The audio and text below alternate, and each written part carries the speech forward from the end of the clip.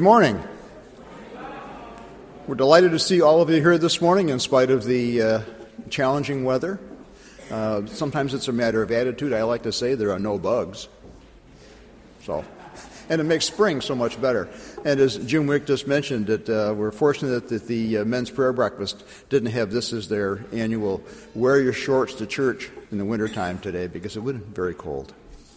Just a quick note, a couple of notes.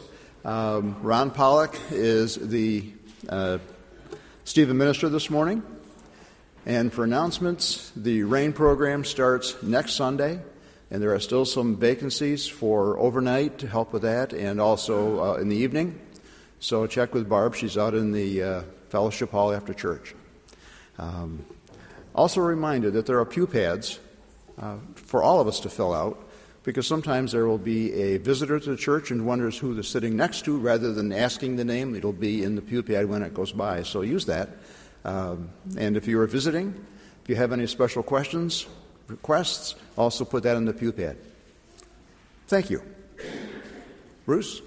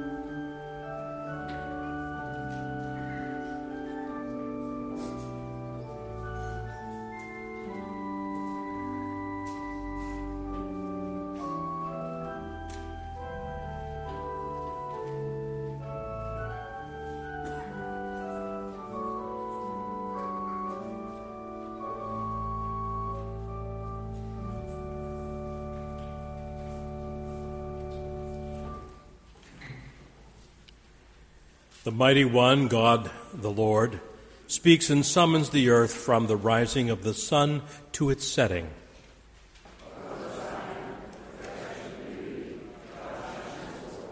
Our God comes and does not keep silence. Before him is a devouring fire and a mighty tempest all around him.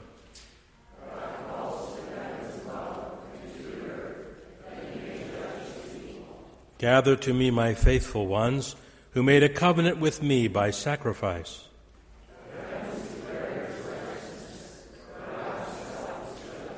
Let us worship God.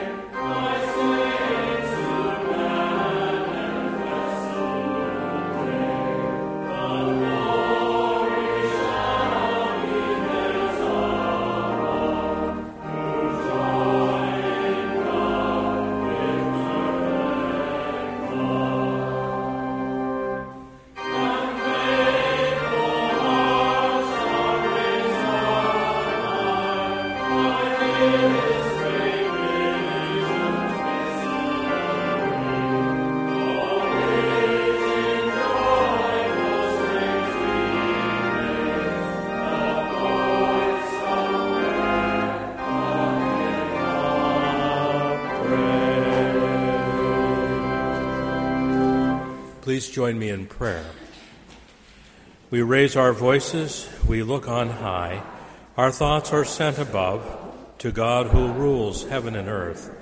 But we forget that sometimes you speak through the humblest, the least of these in our midst, and that out of the mouth of babes comes wisdom.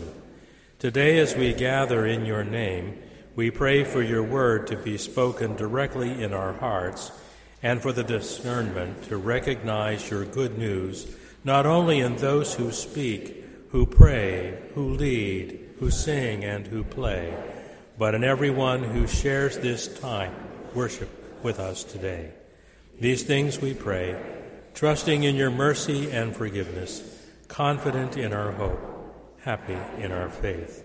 Amen. We know that we're imperfect people, and so we use this corporate prayer to express our sin together to God. Why are we perishing, veiling our minds against the glory of the Lord, when we might choose you and choose life? Why do we seek to stop time, creating monuments to what is past, instead of walking down from your holy hill to share in the cross, the grave, and the glory of the resurrection? God of light and life, we confess to have infected ourselves, mistaking the work of your kingdom with our own contentions that tear us apart, confusing our children and appalling non-believers. Henceforth, we will no longer proclaim ourselves, but Jesus Christ as Lord. Let your light shine out of the darkness. Rescue us, redeem us, save us. Amen. It is good for us to be here, for we know we have all sinned and fallen short of the glory of God, that all are in need of God's forgiveness. We are justified by grace as a gift, through the redemption that is in Christ Jesus. In this time of worship, we receive by faith this assurance of God's pardon.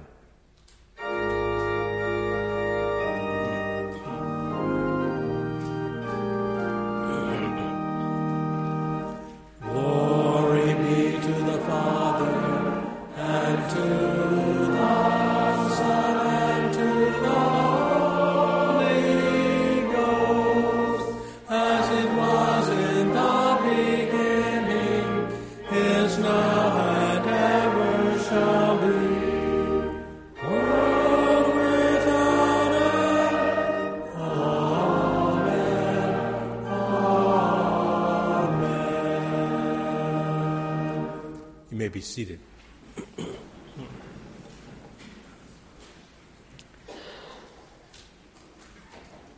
I think Carrie has impeccable planning. She elected to be on vacation with the family this week. That's why she's not here. They've headed south, but not terribly far, down at least as far as Maryland and West Virginia, so they at least get out of Rochester. I'm so grateful that you're here. We debated whether or not we should have worship today, and we had a luncheon yesterday for all of the widows in our congregation. And there was a wonderful turnout for that, and I thought that if all the widows came, we shouldn't cancel worship, because it was really snowing pretty hard at the beginning of that luncheon. And I thought you might want to be interested in knowing how many widows there are in this congregation. There are 84. And then the question becomes, how many widowers are there? And the answer is there are 32, which is a large number of people for whom Valentine's Day could be very lonely.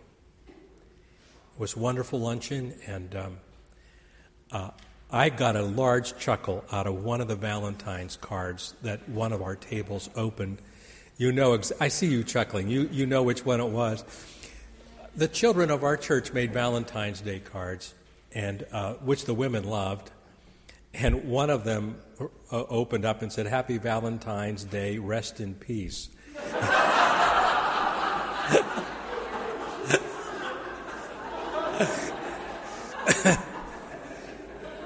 thought that was great. Yeah.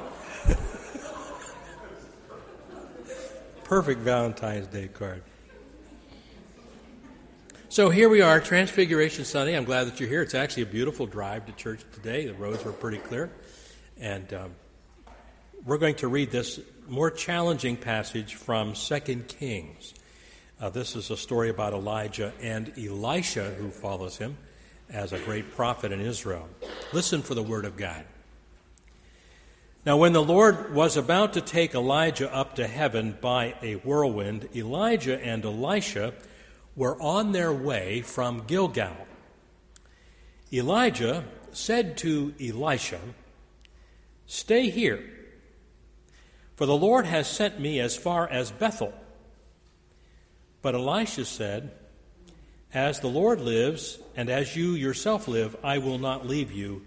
So they went down to Bethel. Now, the second letter in the Hebrew alphabet is what we call the letter B. In Hebrew, it's pronounced Beit, and it is also part of this word, B-E-T-H, Beit. And it means, translating it directly, it means house. And then if you read through the Old Testament in Hebrew, you come to the words like Yahweh, which is the word for God, and it was only spelled with consonants, Y-H-W-H, so that you couldn't pronounce it. Therefore, you couldn't take the name of the Lord your God in vain because you couldn't say it. So they then substituted, the priestly writers did, with the word Elohim, and the beginning letters of that word, E-L, then indicate every time God's name is being mentioned if it's not with Yahweh. And so you read the Old Testament in Hebrew and you find words ending with E-L, or they begin with E-L. For example, the name Elizabeth, right, begins with E-L. So Elizabeth really means a gift of God. Bethel, if Beit means house, Bethel means house of God. So that's where they were headed. The company of prophets who were in Bethel came out to Elisha and said to him, "Do you know that today the Lord will take your master away from you?" And he said, "Yes, I know." Keep silent. Elijah said to him, "Elisha, stay here, for the Lord has sent me to Jericho." But he said, "As the Lord lives, and as you yourself live, I will not leave you." So they came to Jericho, and the company of prophets who were at Jericho drew near to Elisha and said to him, "Do you know that today the Lord will take your master away from you?" And he said, "Yes, I know. Be quiet." Then Elijah said to him, "Stay here, for the Lord has sent me to the Jordan." But he said, "As the Lord lives and as you yourself live, I will not leave you." So the two of them went on. 50 men of the company of prophets also went and stood at some distance from them as they were both standing by the Jordan. Then Elijah took his mantle and rolled it up and struck the water, and the water was parted one side and on the other until the two of them crossed on dry land. When they had crossed, Elijah said to Elisha, "Tell me what I may do for you before I am taken from you." Elisha said, "Please let me inherit a double share of your spirit." And Elijah said, "You have asked a hard thing. If you see me as I am being taken from you, it will be granted you. If not, it will not." As they continued walking and talking, a chariot of fire and horses of fire separated the two of them, and Elijah ascended in a whirlwind into heaven. Elisha kept watching. He cried out, "Father, Father, the chariots of Israel and its horsemen." But when he could no longer see him, he grasped his own clothes and tore them in pieces. He picked up the mantle of Elijah that had fallen from him, and he went back and stood on the bank of the Jordan. he took the mantle of Elijah that had fallen from him and struck the water, saying, "Where is the Lord, the God of Elijah?" And when he struck the water parted to one side and the other, and Elisha walked across. The word of the Lord. Thanks be to God.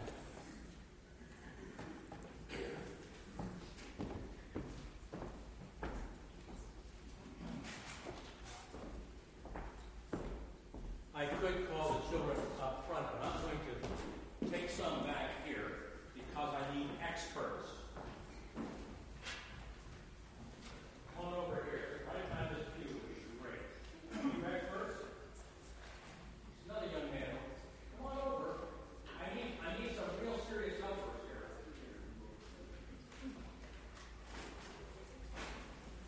This bag comes from our basement. Now, in our basement, we have a lot of interesting things, and these are toys in this bag that belong to our son. He had, I call these like dolls for boys, right? Anybody know what this is? This is all part of the He-Man series. I don't know which He-Man this is, but it was all part of a He-Man series. Very muscular guys, right? I remember about the season of Advent one year, I decided I would talk about these, and I talked about He-Manuel because this looked like He-Man. And there's a lot more of those guys. Like, they're big and they're strong. This one's kind of blue. Yeah. But then in the middle of all of these, and I was hoping to find this other one, I found one of these. Anybody know what this is? Transformer. This is a what? Transformer. A transformer. You know that? The head right there. The head's right there. Do you know how to use these? Transform that? Transform them? I know how. You know how to transform this? How do you do that? Can I see the arms? He has arms. He looks like a car, right? He is the The trouble is, I was afraid that if I started to use him, I would either break him or I wouldn't. That's the start. He turns into like a person, right? The car does, and he transforms. It's really kind of fascinating. I was afraid that once I got him apart, I wouldn't know how to get him back together, and I would want to store him. But this is called a transformer. And we're going to talk today about something like being transformed, something that looks like one thing but can be changed into something else. And that happened to Jesus on the mountain. And we're going to talk about that in church. But I tell you what, I thought I would leave these toys here. If anybody wants to play with them during worship, if you're staying here, you're welcome to do that. I just need to get them back in the bag, because there'll be some day when our son will come and say, "Where are the toys that you've been storing?" We actually store these in a basement room, and I live with a very good organizer at our house, and she has all of these plastic bins. They're all like numbered and ordered in a particular way. It looks like a hotel in our basement for the plastic bins, and that's how we knew where to find some of these things. So you're welcome to play with any of these that you would like, and if you're going to Sunday school, that'd be great too. Let's pray about this. Lord God, we give you thanks for today and for places like this that are warm and safe and dry when it's so cold outside and snowy. We ask that you will bless us and change us to be more like Jesus. We ask it in Jesus' name. Amen. Well, I'll leave these here, and if you want to play with any of them, you can. The girls may not want any of those. I have other things in my basement, too.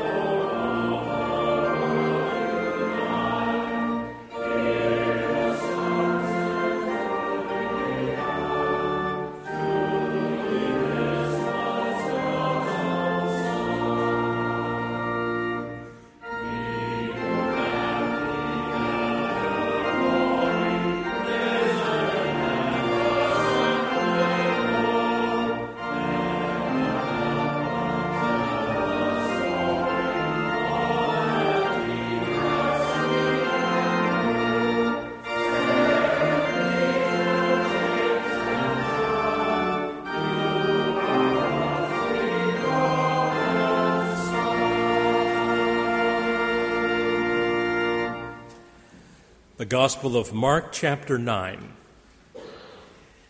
6 days later, Jesus took with him Peter, James, and John and led them up a high mountain apart by themselves. And he was transfigured before them, and his clothes became dazzling white, such as no one on earth could bleach them. And there appeared to them Elijah with Moses, who were talking with Jesus. Then Peter said to Jesus, "Rabbi, it is good for us to be here. Let us make 3 dwellings, one for you, one for Moses, and one for Elijah." He did not know what to say, for they were terrified. Then a cloud overshadowed them, and from the cloud there came a voice. "This is my Son, the Beloved. Listen to him." And suddenly when they looked around, they saw no one with them anymore, only Jesus. As they were coming down the mountain, he ordered them to tell no one about what they had seen until after the Son of Man had risen from the dead. So they kept the matter to themselves, questioning what this rising from the dead could mean. The word of the Lord. Thanks be to God.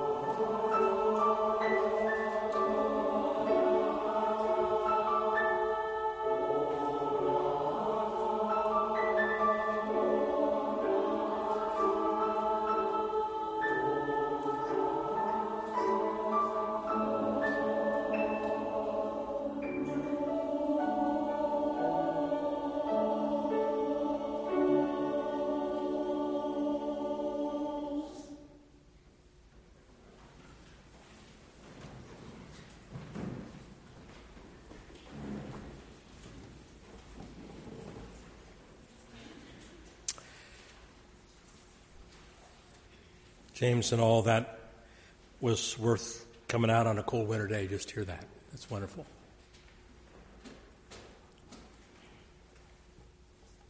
A very short couple of verses. And even if our gospel is veiled, it is veiled to those who are perishing. In their case, the God of this world has blinded the minds of the unbelievers to keep them from seeing the light of the gospel of the glory of Christ, who is the image of God. For we do not proclaim ourselves. We proclaim Jesus Christ as Lord, and ourselves as your slaves for Jesus' sake. For it is the God who said, "Let light shine out of darkness," who has shone in our hearts to give the light of the knowledge of the glory of God in the face of Jesus Christ. Please pray with me. Lord of life and light, before you humiliation and shame on your way to the cross, you were changed and transfigured before us. And the veil was lifted, and some got to see your glory. In all the dark, difficult places of our lives, show us that glory.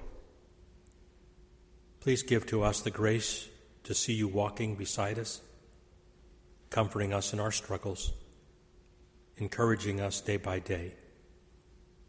Yes, take us to the mountaintop with those disciples through Scripture and help us to see you. Amen. Transformers 5 is in the works. Don't get your hopes up for anything new. It's probably going to be the same old story of shape-shifting aliens that were used in a way that's not dissimilar than this Transfiguration Sunday.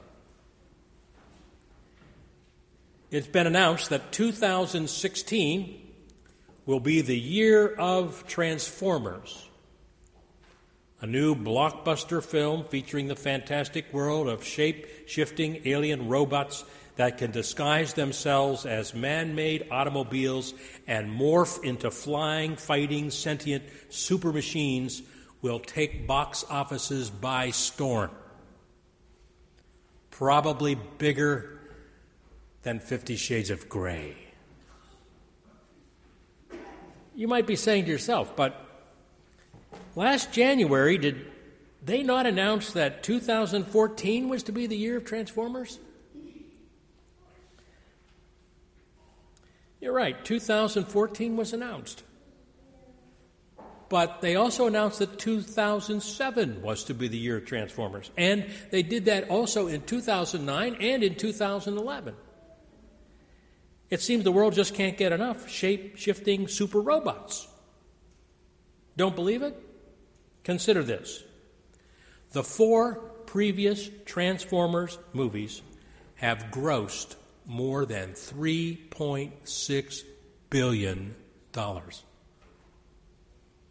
It's one of the most successful film franchises ever.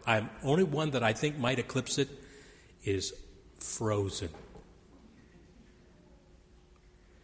Now, there are lots of theories as to why these movies, despite their poor critical reception, are such a hit. Some point to the nostalgic factor. I think this has merit. Transformers were a series of popular toys in the late 1980s. Mostly boys went crazy for Transformer toys. Just think, late 1980s, that means that those children are now having children of their own.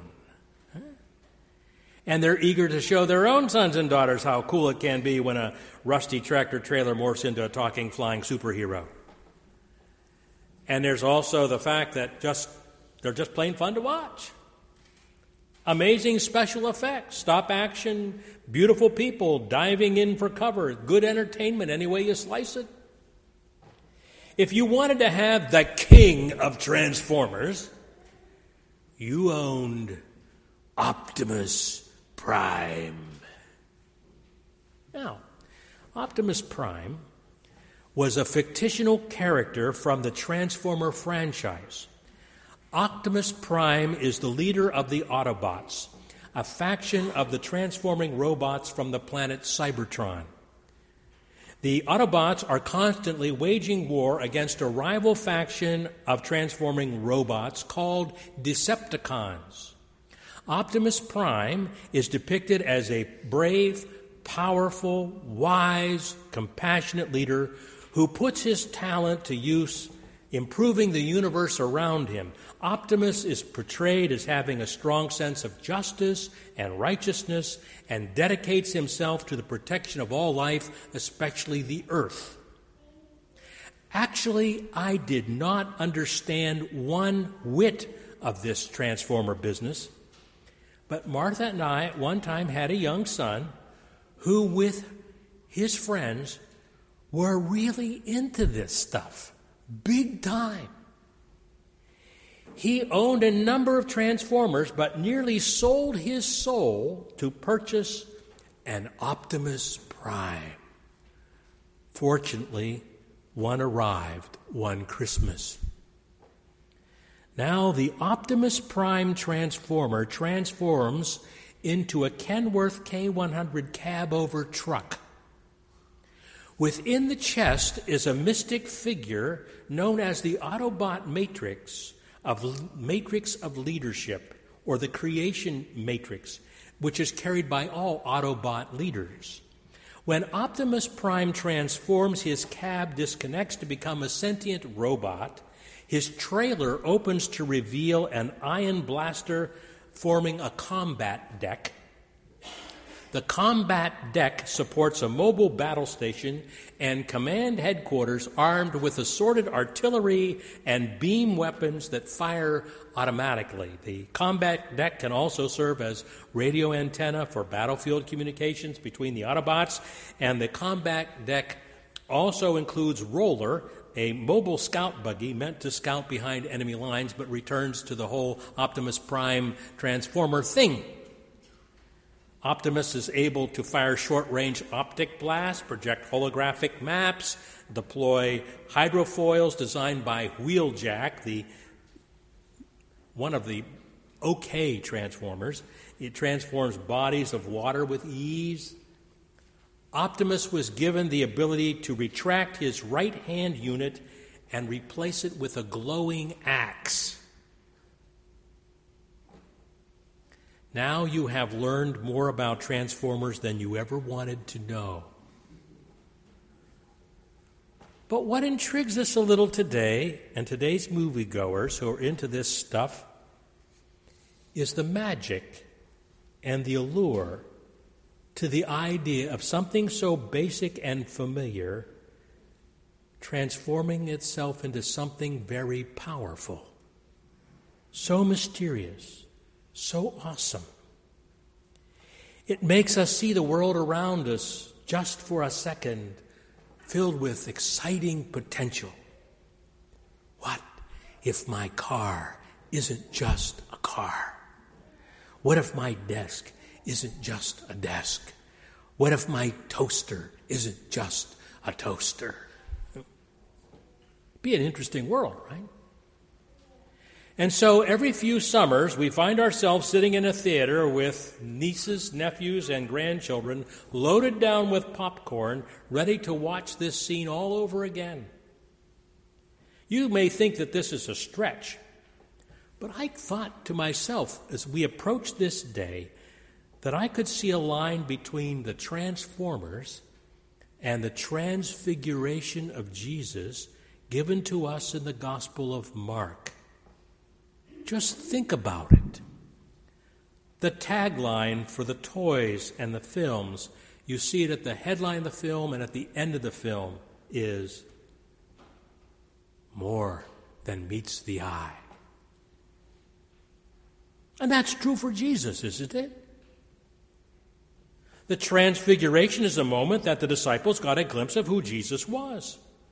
They saw for certain that he was more than just a man. Jesus stood before his disciples on the top of Mount Hermon, and before their eyes he changed. He changed from a rabbi with a keen connection to God into a God-man who was greater than Moses and Elijah, even put together. This glimpse of Jesus could become who Jesus really was. And it left the disciples slack-jawed and stunned. The world suddenly had exciting new potential. What if my rabbi isn't just a rabbi? See? That's the connection. But there's more. Just as many respond to the idea of another Transformers movie with a sigh, there are many who hear about Transfiguration Sunday and kind of let out the same disinterested puff of air. I mean, it makes sense for us to circle back to Christmas and Easter. Those are the biggies. But why do we have to come back to this at the doorstep of Lent every year? I mean, you know, right? Transfiguration Sunday happens, and what happens before we get to next Sunday? Ash Wednesday. And my favorite holiday of the year, the day before. Mardi Gras, Fat Tuesday. I feel like I can eat all of the stuff I should stay away from all of Lent on Fat Tuesday. After all, hasn't it become clear that for 2 centuries the church has really thought Jesus is God? Haven't we established some theological assertion that he's not just human, but divine? I mean, we saw the movie, and here we are again. But let's assume that in the words of well-intentioned, awestruck Peter, it's good for us to be here. Let's assume that the reason we tread the familiar ground of Jesus' transfiguration is not just because it's what's given to us in our lectionary reading, but because it actually is good for disciples to read this. And why might that be? Here's one reason. We spend a great deal of energy as people trying to transform Jesus ourselves. We try to morph and manipulate him into something he's not, something that fits our agenda. And it's good for us to be confronted with the biblical opinion that Jesus is not who we've made Jesus out to be. He's greater than we've assumed. He's holier than we have envisioned and better than we have imagined. We need the transfiguration because it breaks our idolatrous and self-serving ideas of Jesus and brings us back to the jaw-dropping, breathtaking truth that were encountered by these disciples. Like a child of the early 80s, pulling and twisting a tiny action figure that's promised to become something exciting if we manipulate it in just the right way, we're all guilty of trying to transform Jesus. Into whom have you tried to transform him?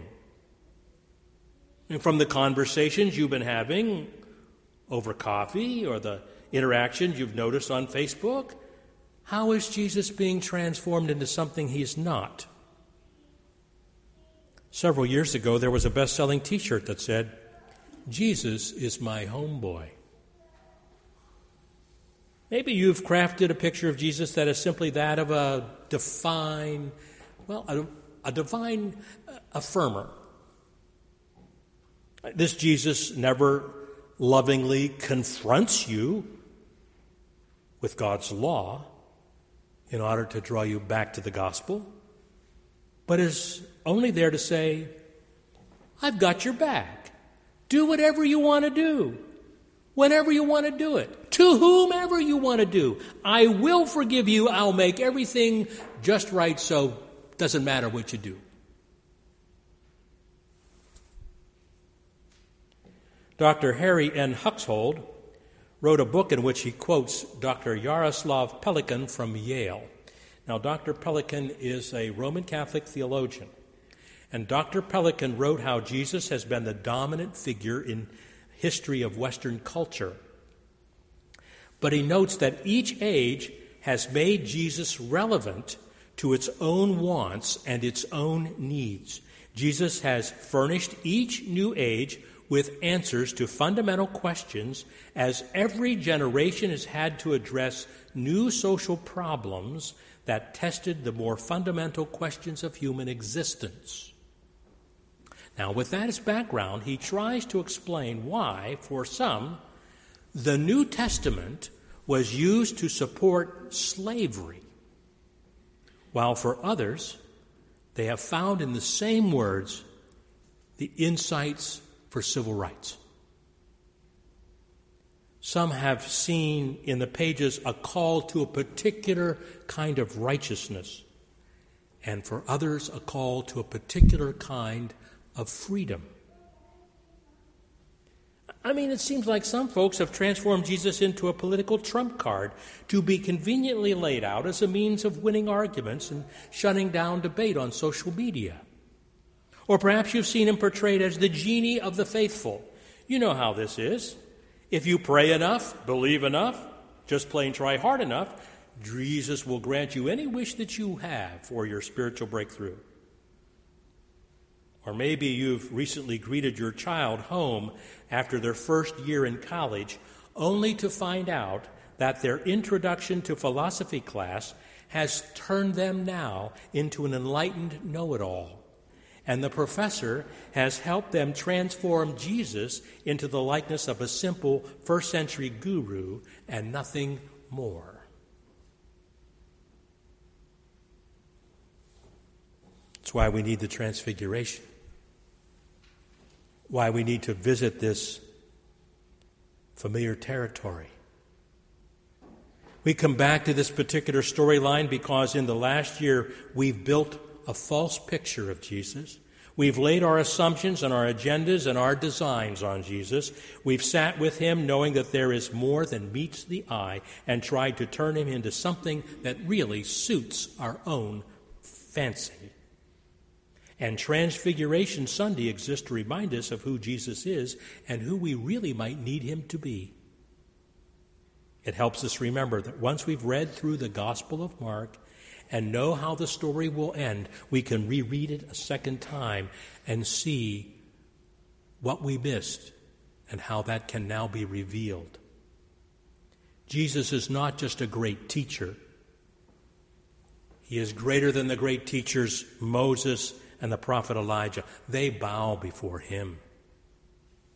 He's not just an enlightened man. He's God in flesh, and his glory shines brighter than clothes can be bleached. He's not your card to be played in arguments or puppet beholden to your commands.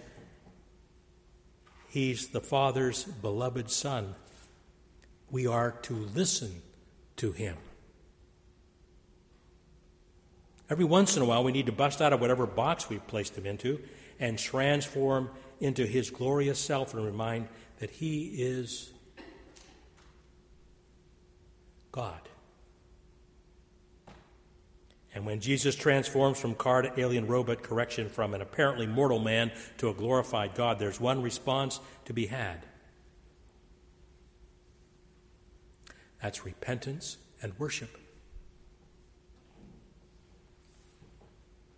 Now, the transfiguration of Jesus and the sudden appearance of Elijah and Moses had the unexpected effect of confusing the disciples. After Peter speaks in verse 5, and verse 6 explains that Peter didn't know what to say. I mean, such an explanation is warranted after Peter inexplicably asserts that the disciples' presence is good, and he offers to build 3 huts. Now, some commentators have suggested that the dwellings, literally in Greek, tents, that Peter volunteers to construct here might be allusions to Old Testament features such as the Feast of Tabernacles or the tent of meeting in Exodus 33. But perhaps it's just more natural to understand Peter's statement as yet another example in the Gospel of Mark that these disciples seem to be clueless. Frequently, the disciples of Jesus are portrayed as failing to understand or needing more clarification to comprehend what Jesus teaches. Mark has this tendency throughout his gospel to call the disciples' competence into question. It would not be surprising if Peter's statement here was yet just another example for the gospel writer to say the disciples didn't get it. But Peter's confused speech is overtaken by another voice. This one comes from a cloud. Now, a reader familiar with the Old Testament would probably pick up some resonance here of Exodus 24, which describes a cloud on a mountain. In that case, the cloud evidences the Lord's presence with Moses. But here in Mark, the cloud seems to signify the presence of the divine. We can find other references throughout the Scripture of such a cloud. But unlike the voice at baptism, this voice gives instructions. Listen to him.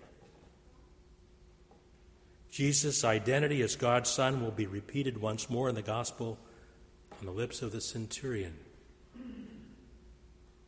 And so it happens.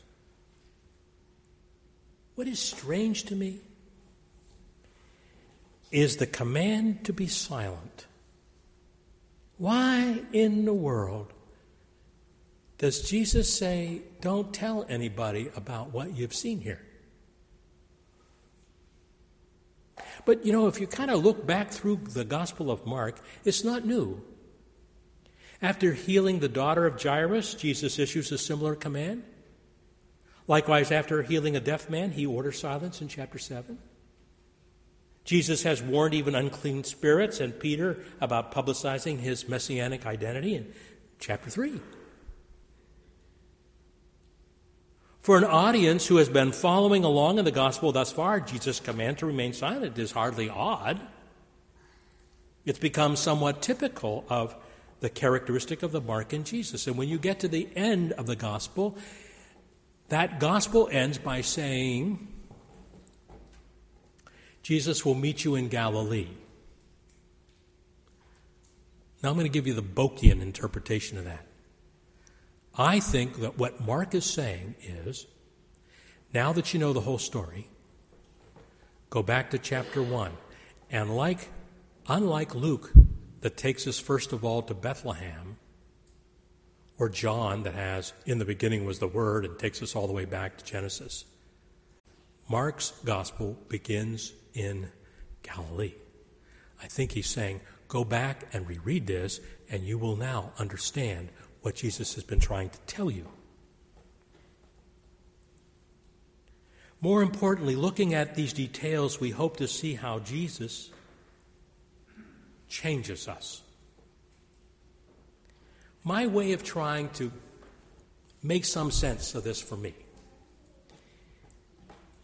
is to see Jesus sort of like a filter that purifies water. A filter takes in impure water, holds the impurities inside of itself, and then gives back pure water. So I see it like this. Jesus takes in hatred, and he holds it, and he transforms it, and gives back love. Jesus takes in bitterness and holds it and transforms it and gives back graciousness. He takes in curses and he holds them and he transforms them and gives back blessing. He takes in chaos and he holds it and he transforms it and gives back new order. He takes in fear and he holds it and he transforms it and he gives back freedom. He takes in jealousy and he holds it, and he transforms it, and he gives back affirmation. And he takes in evil and murder, and he holds them, and he transforms them, and gives back only what God can really give, and that is forgiveness.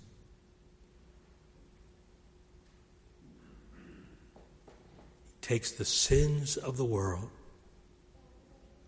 He takes the impurity out of them. He absorbs them. He holds them. And he takes out all that isn't clean and gives back all that is.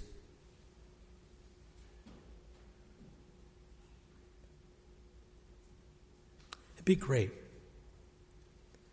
if after confessing sin and hearing God's promise of pardon to kind of hum a hymn today, if you're staying at home, thinking about this passage, how your life might be transformed too. I mean, this story's not new. It's kind of the same old thing. We read it every Transfiguration Sunday. But maybe it will transform our hearts. Why do we need another Transformers movie? Some would argue that we don't. 4 is enough. We don't need Transformers 5. But consider this. There were 8 Harry Potter films. There were 25 James Bond movies. Did you know that there were 10 Batman films? So maybe 5 Transformer ones isn't all that bad. At the very least, every once in a while, we need a Transformers movie to remind us of how great an actor Mark Wahlberg is, and how truly awful it would be to live in a world with talking cars. And every once in a while, we need the Transfiguration to remind us that even though anthropomorphic alien robot cars do not exist, Jesus has and continues to do so whenever 2 or 3 gather together in his name. And he could crush them, after all, those alien anthropomorphic cars. And if he did that, now that would be a great movie.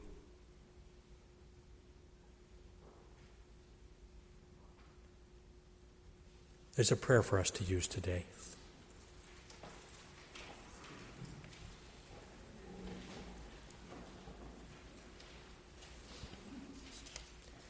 Compassionate God, the world will only know that it has been good for us to be in worship when our worship extends into our service, when our moments of encounter with the living Christ give us new vision to work for justice and for peace, to feed the hungry, comfort the lonely, and to visit the sick. We dedicate ourselves to you with the offering we now make in Christ's name. Amen.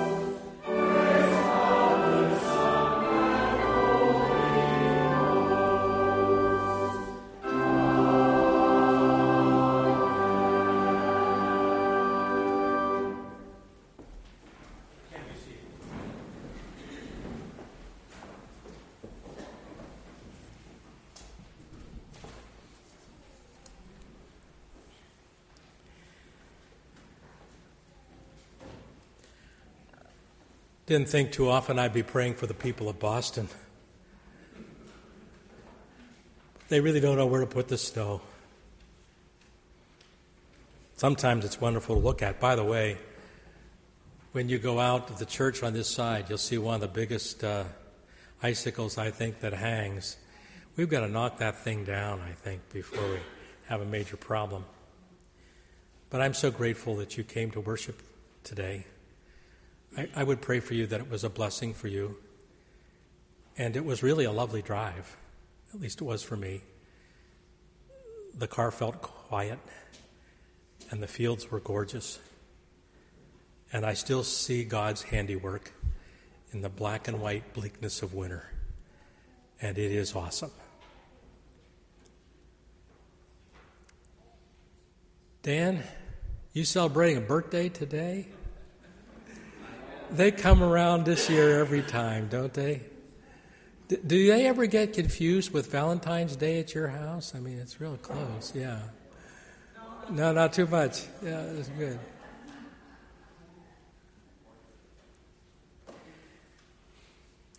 This has been a tough week for some people in our community. We don't know what to make of a murder that happens on a street where some of our members live. And I don't know what would happen that would have caused Charlie Tan to murder his dad. But that death has affected a lot of people, especially recent graduates from the high school. I think it's also begun to lift up the problem we see of violence in the home. And we need to be in prayer about that. Please join me in prayer. Loving and gracious God, you are the Holy One who knows us, who cares for us and loves us and wants to redeem us. You are the one whose thoughts are above ours and whose ways are beyond ours. We would pray for a fuller understanding so that we will know your will and your grace. We pray for the naming and releasing of whatever in us obstructs and impedes the healing you long to do. We pray that we will be willing for ongoing conversation for the often long, taxing process of healing, especially in families that can be torn apart and asunder by violence. We pray for those suffering pain today, that they will feel the healing power of your love. We pray for those who face imprisonments of 1,000 kinds, and for the inner healing for those in whom anger and resentment and pride and a lack of forgiveness or guilt blocks the reception of your grace. And we pray for encouragement for those who want to respond to your invitation to be healed and don't know how to do that. We pray for your world. And we pray for ourselves, even using the words Jesus taught us to say, Our Father, who art in heaven, hallowed be thy name. Thy kingdom come, thy will be done, on earth as it is in heaven. Give us this day our daily bread, and forgive us our debts, as we forgive our debtors. And lead us not into temptation, but deliver us from evil. For thine is the kingdom, and the power, and the glory forever. Amen. Bruce, do you want to explain this hymn to everybody here too? Good morning, everybody. Hello. So, today's theme is transfiguration, and there's something that transforms and transfigures in this hymn that we have in front of us. So, we're going to hear something very dark and sour at the beginning. Now, that sound called the minor chord, right? But what could it transform into? Into a major sound. So, across the two parts of the hymn,